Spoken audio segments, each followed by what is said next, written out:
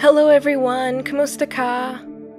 Welcome to today's episode, which if you have been keeping track, should be the second half of the Bicolano origin story.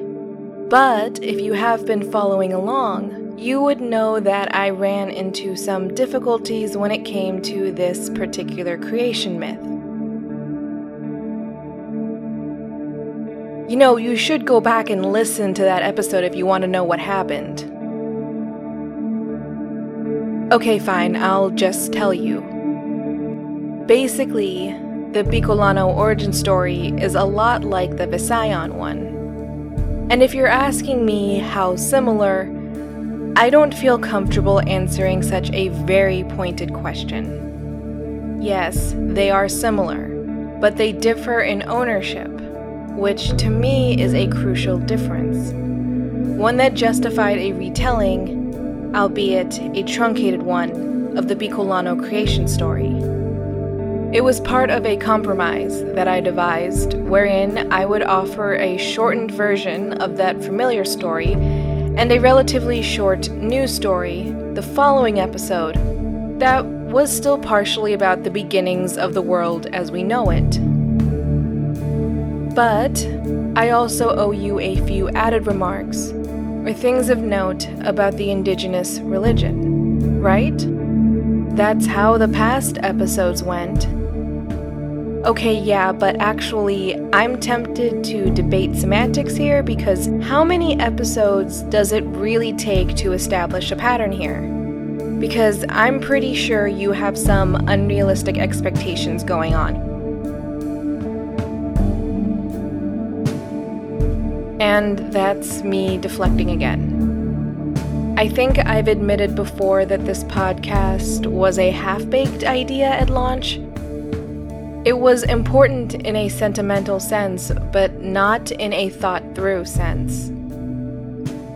I wanted to dive into my Filipino side and document it for someone else like me who felt distant and needed a nudge to circle back around.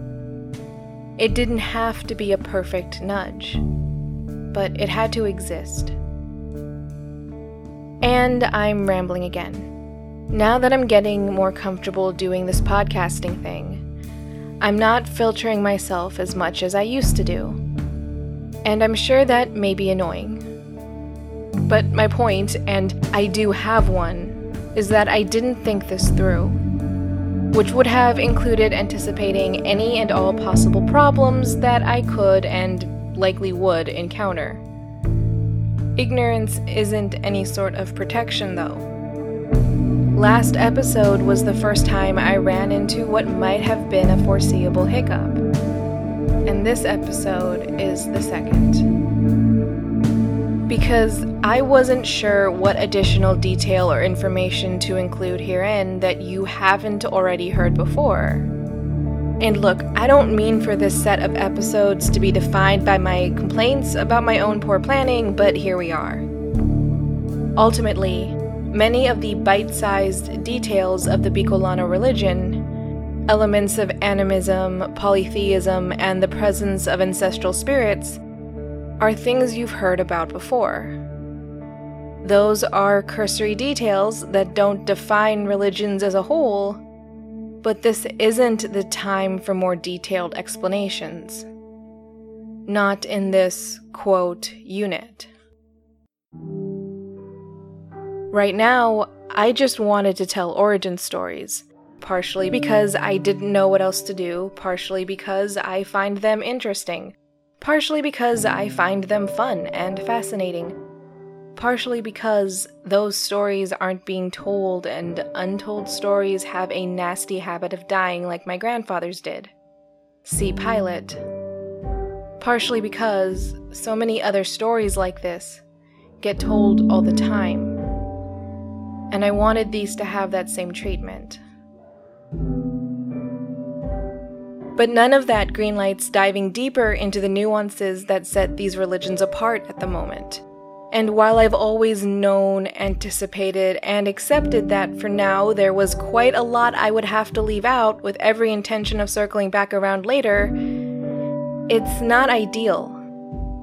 It's not a great arrangement, but I never promised you a great podcast. only a documentation of my own adventures. And those were always going to be a little disorganized. Even so, I still think there's a takeaway here I can and should offer you.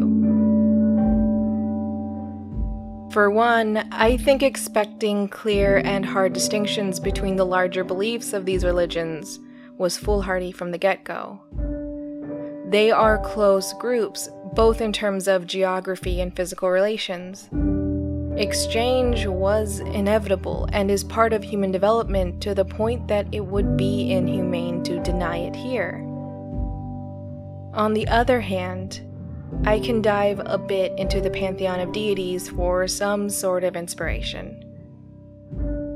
Because we haven't met the Bicolano supreme deity yet, and he's got his own stories to tell. And I think you would enjoy one of those.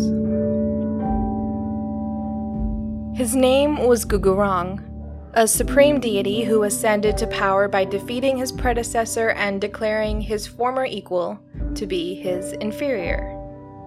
Yep, you heard that right. Here we get a tumultuous order of gods who are vying for power.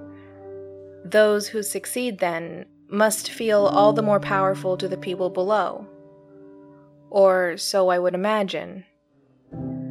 But can't you follow my logic here?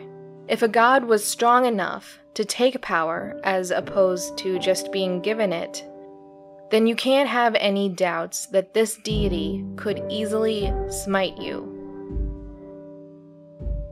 So I picked out a story that both conveyed this idea and also seemed pretty interesting. If you, like me, had to study Greek mythology in school and remember far too much about it. But let's set that aside for now. And let's go.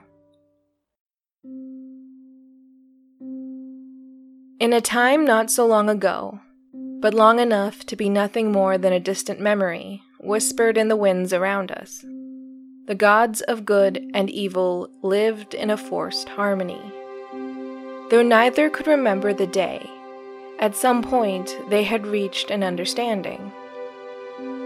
And perhaps because they saw that this was a good balance that protected the created world and kept everything in order, they chose to keep vows they could not remember making. And all was good. The balance consisted of two gods, who some thought were brothers, who lived opposite each other. Gugurong, proclaimed to be the god of goodness by the people, lived in Mount Mayon. He was tall and muscular, with silver hair running the length of his body. It reflected the light, twinkling like the stars overhead. Asuang, the proclaimed god of evil, lived in Mount Malineo. In his body, there was a great resemblance to Gugurong, and perhaps it was that which made the people think they were brothers. But his hair was very dark, and accented the features of his face. In the day, it made him look quite handsome, but in the darkness, it made him look like a very different creature. Both gods lived their own lives in their mountains, distinct but joined by a need to keep peace, and by a growing disinterest in that peace. In their picturesque towers of stone, they could watch each other, and though they had vowed to not interfere, the desire was still there. Around them, the people went about their daily lives, growing food and building homes. They were happy and obedient, having learned not to disobey the orders of the gods. Besides, there was much work to be done, and only so many hours in which they could do it. Crops needed to be tended to, homes needed to be built, fish needed to be caught, and children needed to be minded. But all the same, every so often, someone would look towards Mount Meun, and it would fill them with a sense of worry and dread. Despite being equals, Gugurong had a certain power over the people, one that Asuang did not have, because the god of goodness controlled the fire that resided deep within his home, and thus controlled the people with its might. When fire first seeped from the cracks of his mountain, the people knew the raw power Gugurong had at his disposal. The sight of fire, even after a lifetime, still filled them with awe and dread. After all, fire could destroy all their work and all their hope if Gugurong felt inclined to punish. But if he felt inclined to be generous, Gugurong could ease their hardships. He could give them more time to complete their chores. He could give them a light to chase away the monsters lurking in the darkness around them. He could heat their homes against the cold night air. But these were all things he often chose not to do. And when he did, he only gave them flickers, small embers of hope for what they could one day have. Or that's what the people would think when the fire would go out. But really, Gugurong knew what he was doing. He saw the careless, arrogant way the people conducted themselves. Though they did not admit it, there was still a sense of restlessness and disobedience deep in the heart of the people. It was an urge far too powerful for the people to ignore. And so, Gugurong often had to punish them with earth-shaking rumbles beneath their feet. It was never meant to hurt them, only to force them to correct their ways. Discipline, some would call it, that a loving parent must administer to an unruly child. But Asuang did not agree. He could not see the logic, only that Gugurong had a power he did not have, and that this power led the people to worship him. Gugurong was seen as the giver of life and hope, and the people, though they knew of Asuang, did not seem to care about him. In fact, they mocked him in whispers beneath his mountain. Or this is what he believed. One day, as another rumble filled the land, Asuang felt his discontent surge. He would never do this to the people, he thought. He would give them everything they wanted. They would never suffer under his rule. And for those reasons, Asuang believed he was a far better god. And so, he deserved to be worshipped, not Gugurong. Fortunately for Asuang, he could see a way to end his plight. In his mind, he could buy the people's love just as Gugurong had.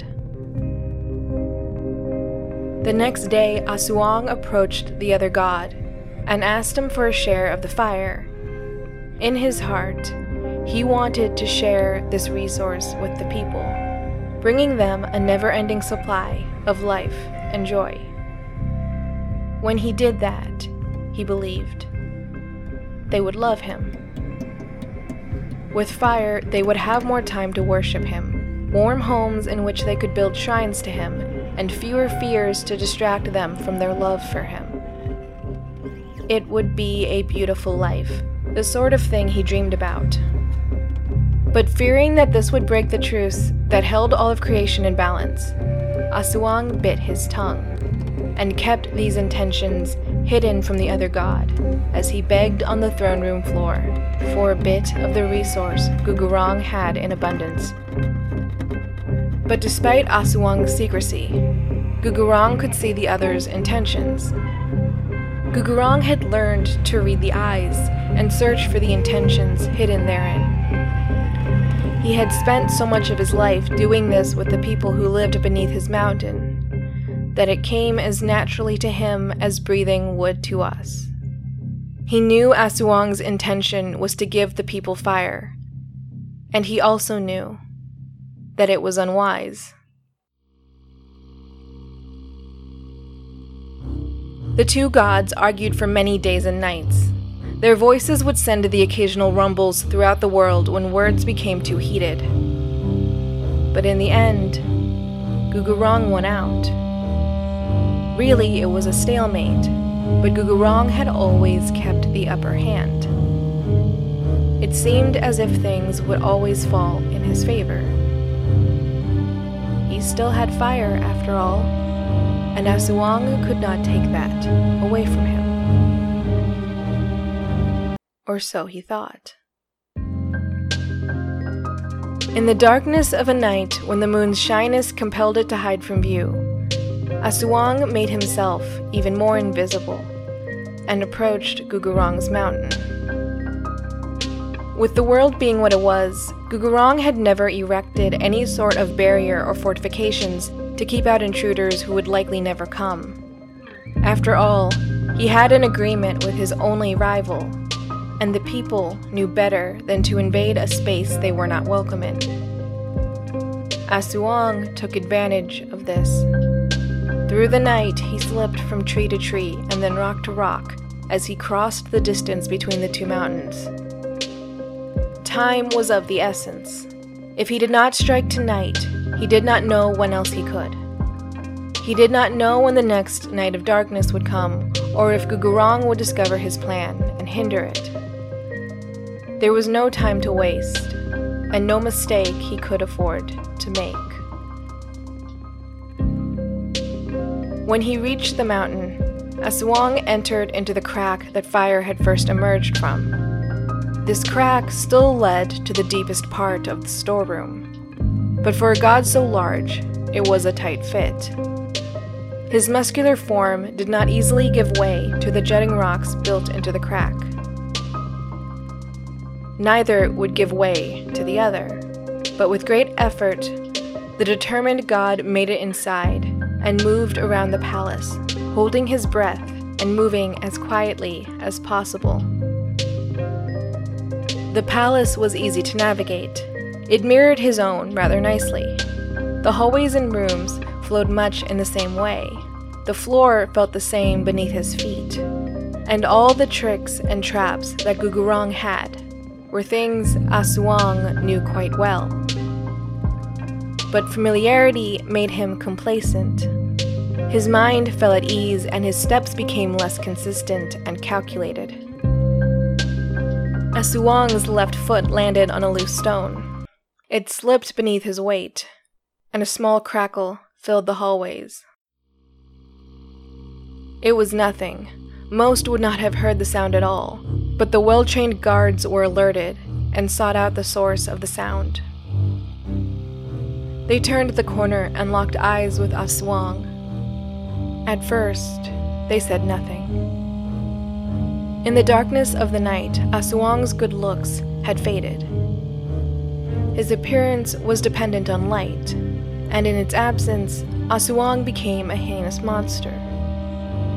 The guards had heard about this, as all beings had, but they had assumed it was nothing more than gossip from the townspeople. And yet, there Asuang was, a creature out of their worst nightmares. They were shocked and still, unable to move due to their discomfort. It was not fear that seized them, per se, but the unexpectedness of it all. Asuang seized the opportunity. Wordlessly, he presented a handful of the finest gold to them. They looked at each other for a moment. It was more gold than they had ever seen. It was beautiful. It would buy them many beautiful things. And what were they really giving up anyway? They asked themselves. The two gods were at peace. Certainly Asuang did not have any bad intentions. So they took the gold and stepped aside.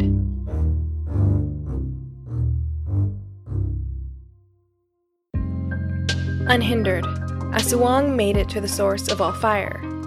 He pulled a coconut shell from his bag, the shell that had carried all the riches the guards now made off with, running for their lives rather quickly despite being weighed down by their sins.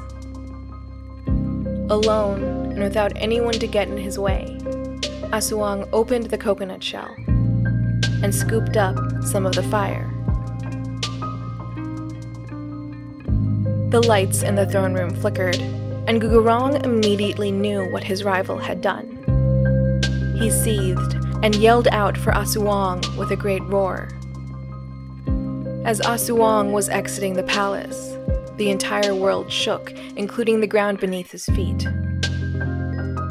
Believing he was free in a vaguely familiar palace, Asuang had let his guard down yet again. The rumble surprised him, but unlike before, he did not have a saving trick up his sleeve. The ground shook, and Asuang lost his footing, a dangerous mistake on the mountain. His left foot slipped, the right soon followed, and he tumbled to the ground. His grip on the coconut shell was lost, just as his balance was. It flew from his hand and landed on the pointed edge of a jagged rock many feet away. The shell split open, and the fire escaped. It flowed forth from its container, and, unrestrained, it began to consume the world around it, bit by bit, swallowing everything in its wake. It started with the plants on the mountainside, before it descended into the villages below. Those, too, were swallowed up, people screaming in its wake. Asuang could not control the fire. He did not know how, and his hands were not strong enough to take the heat. But the people's cries disturbed him. Desperate, he fled to Gugurong's throne room and begged him for help to control the flames. Gugurong, just as powerless, beseeched the other gods, and at his command, it began to rain. The rain was intense, and it almost drowned the world, but it was enough to put the fire out. However, so much damage had already been done. The world took on a somber atmosphere as the scope of the damage took hold. The people could not even begin to rebuild their lives just yet, not with so much gone and so many dead. Those who were left exited what was left of their homes just to survey the damage, knowing that they could never forgive the God that let this happen.